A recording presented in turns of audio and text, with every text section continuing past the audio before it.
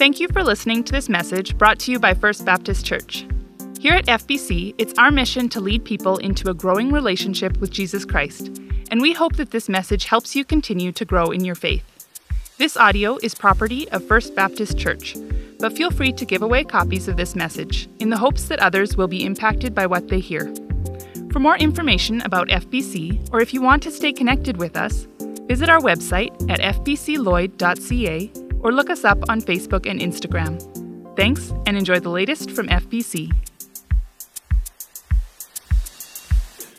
Over the past few weeks here at FBC, we've been going through the Gospel of Mark, working our way through it section by section, and this morning we've come to chapter 8, verse 31, through to chapter 9, verse 37, which is bookended by Jesus' first two predictions of his coming death to his disciples. I suppose if we were better planners, we would have been in Mark 15 this morning rather than Mark 8 and 9. Or maybe if Ryan and I were just better preachers, we'd be all the way through to Mark 15 today. But I do think, actually, that this passage works well for Good Friday and Easter Sunday. We start off in Mark 8, 31 and 32, where it says this. He then, Jesus, began to teach that the Son of Man must suffer many things and be rejected by the elders, the chief priests, and the teachers of the law, and that he must be killed, and after 3 days rise again. He spoke plainly about this, and Peter took him aside and began to rebuke him. And then in Mark 9, verses 30 to 32, it says this. They left that place and passed through Galilee. Jesus did not want anyone to know where they were, because he was teaching his disciples. He said to them, "The Son of Man is going to be delivered into the hands of men. They will kill him, and after 3 days he will rise." But they did not understand what he meant, and were afraid to ask him about it. As we come to these two sections, these two passages of Scripture, notice right away Mark pointing out that Jesus was teaching his disciples. Mark underlines that fact for us. These weren't just passing comments. These weren't just offhand remarks. Hey guys, guess what? I'm going to die. Some stuff's coming.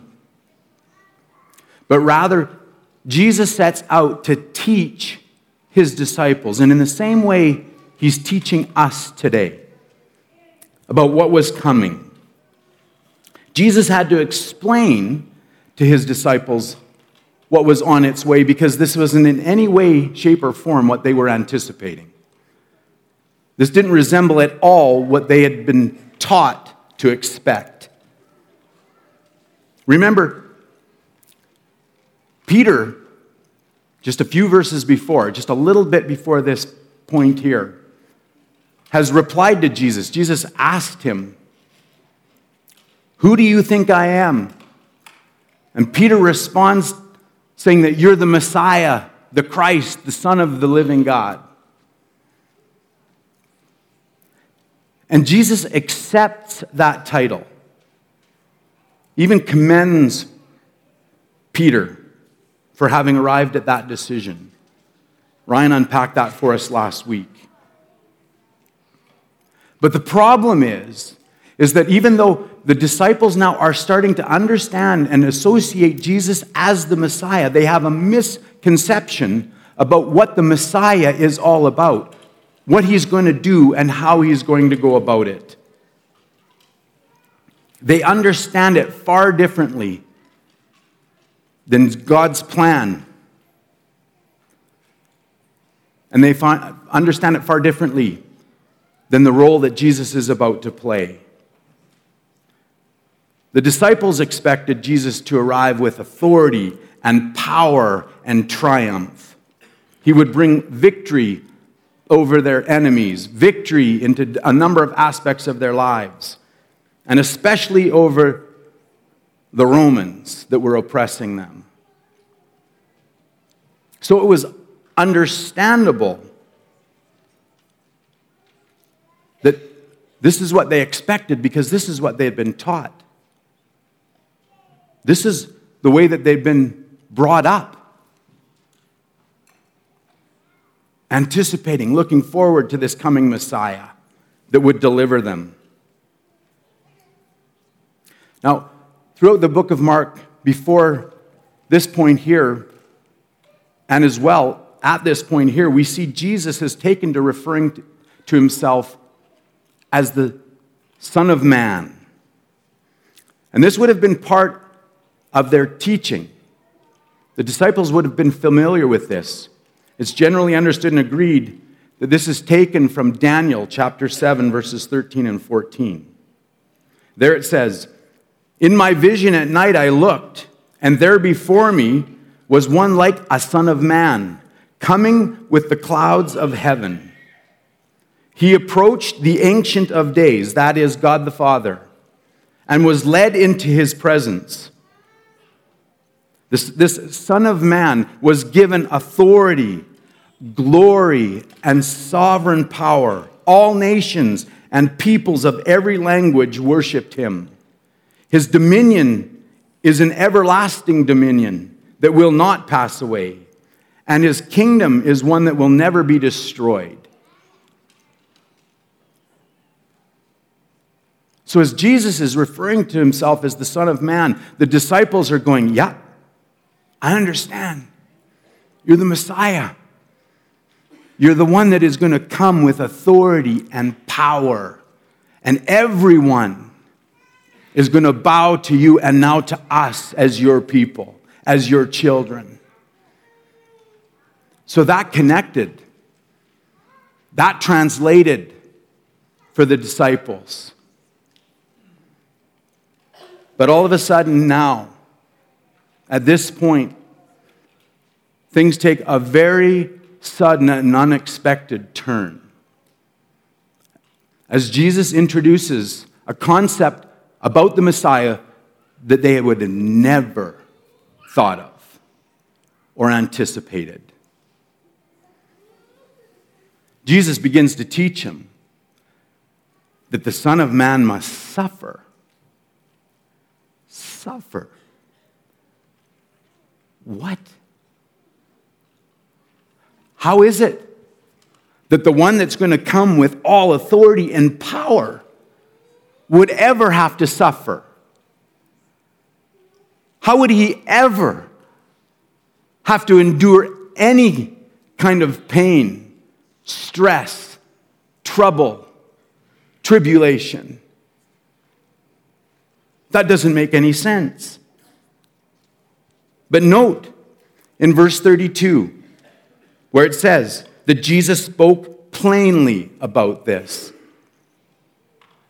It's undersold here. We would probably better understand that statement as boldly. He spoke boldly about this, or frankly, perhaps even emphatically. Jesus comes along and begins to speak emphatically about the fact that the Son of Man must suffer. Because this was totally foreign to any teaching that the disciples had ever received about the Son of Man, about the Messiah. This then was the clarification that Jesus was drawing to their attention. This is why he had to sit them down and begin to teach them, because they needed to anticipate and begin to understand that the path of the Messiah was going to be far different than they understood, far different than they expected. The path of the Messiah was to suffer along the lines of what they would have read in Isaiah 53, what they would have remembered from their teaching from the prophet Isaiah in chapter 53, where it says this: "Who has believed our message, and to whom has the arm of the Lord been revealed?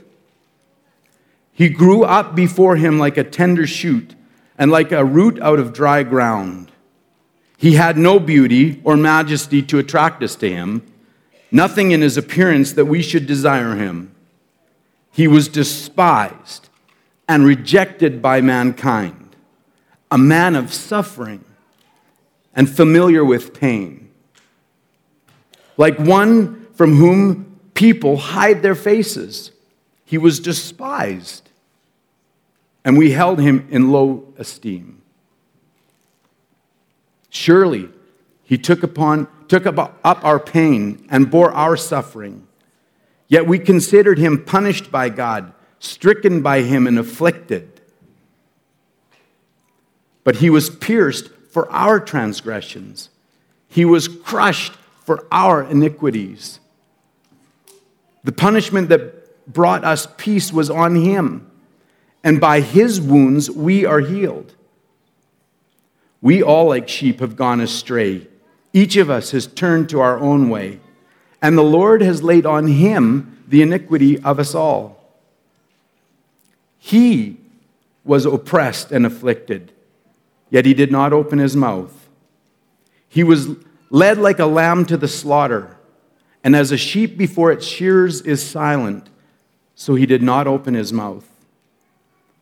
By oppression and judgment he was taken away. Yet who of his generation protested? For he was cut off from the land of the living. For the transgression of my people he was punished. He was assigned a grave with the wicked, and with the rich in his death, though he had done no violence, nor was any deceit in his mouth. Yet it was the Lord's will to crush him and cause him to suffer. And though the Lord makes his life an offering for sin, he will see his offspring and prolong his days. And the will of the Lord will prosper in his hand. After he has suffered, he will see the light of life and be satisfied. By his knowledge, my righteous servant will justify many, and he will bear their iniquities. Therefore, I will give him a portion among the great, and he will divide the spoils with the strong, because he poured out his life unto death, and was numbered with the transgressors.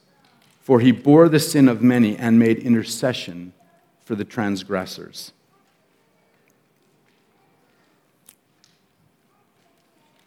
All of a sudden, this whole idea of messiahship and triumph, of victory, is now paralleled and brought together with suffering and pain and agony and loss. And the disciples are struggling to try and make that compute. In chapter 8, verse 32, it says, Peter took Jesus aside and began to rebuke him.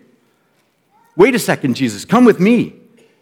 Dude, you haven't understood what the Messiah is all about. You don't have this quite figured out yet yourself. Let me help you now understand. And it draws from Christ an even stronger rebuke to Peter. Get behind me, Satan. In chapter 9, verse 32, even later, we see they're still not getting it. They still haven't been able to wrap their mind around it. As they said, they don't understand what he meant. They did not understand what he meant.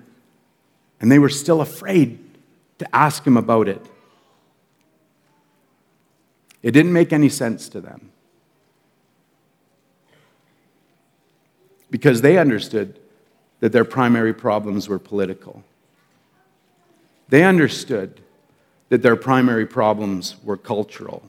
They understood that their primary problems were economic. So they were looking for a political Messiah. They were looking for a cultural Messiah. They were looking for an economic Messiah. And aren't we still too?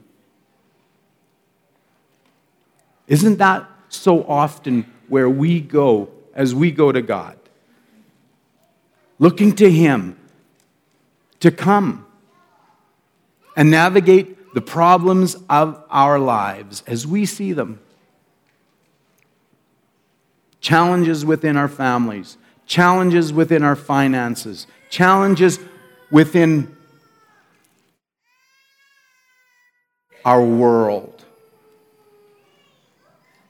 And so we come to God and we want Him to bring victory in those areas, victory over these challenges, these problems that we face. But Jesus comes along and He says to His disciples, and He says to you and I today, there's a far bigger problem that we have to settle first. There's a far bigger challenge that needs to be overcome before we work on those. We'll get to those. But first and foremost, I've come to be a spiritual Messiah. I've come to overcome a spiritual problem. Sin's penalty of death has to be paid. And there's only one that can pay it. One who is perfect and blameless. One that was willing to go in our place.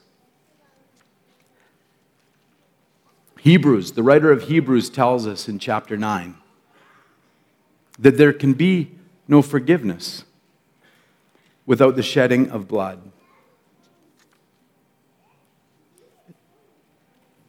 Jesus understood that that's what we needed, forgiveness. And the only way that it would have come, the only way that it would be accomplished was through the shedding of His blood.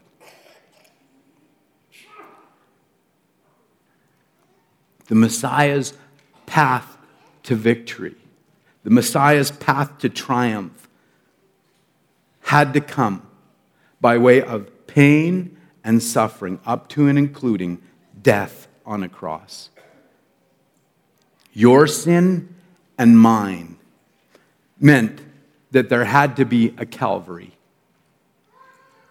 Your sin and mine meant that there had to be a cross. Your sin and mine meant that there had to be a Messiah willing to suffer in our place. The Son of Man had to suffer. Which leads us to today and the Lord's Supper, where Jesus calls on us to do in remembrance of me and what I've done for you. Let's pray. Father, this morning, we do this in remembrance of you.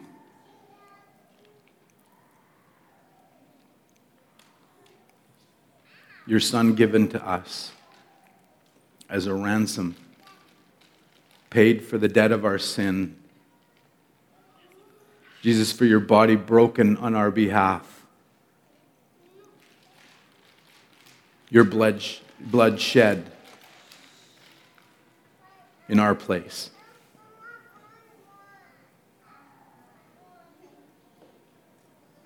And we say thank you. Thank you for the gift that can be ours through your sacrifice, for the opportunity that we have now to know the Father through you, to be restored in relationship to God after having been separated from Him by our sin. God, I pray that this would be ever mindful in our hearts and minds, and that it would change the way that we live out of gratitude to you for what you've done for us. And I pray these things now in your precious name and for Jesus' sake alone. Amen. Of course, we know that Good Friday is not where it ends. Easter's coming. And on Sunday, we're going to look at our response to God, to Christ, for what he's done for us and what he calls us to do and what he gives us as a reminder to bear through the challenges, the pain, and the suffering that we endure for the sake of the prize that lies ahead for each one that believes in him. I look forward to seeing you then. Until then, have a good Good Friday.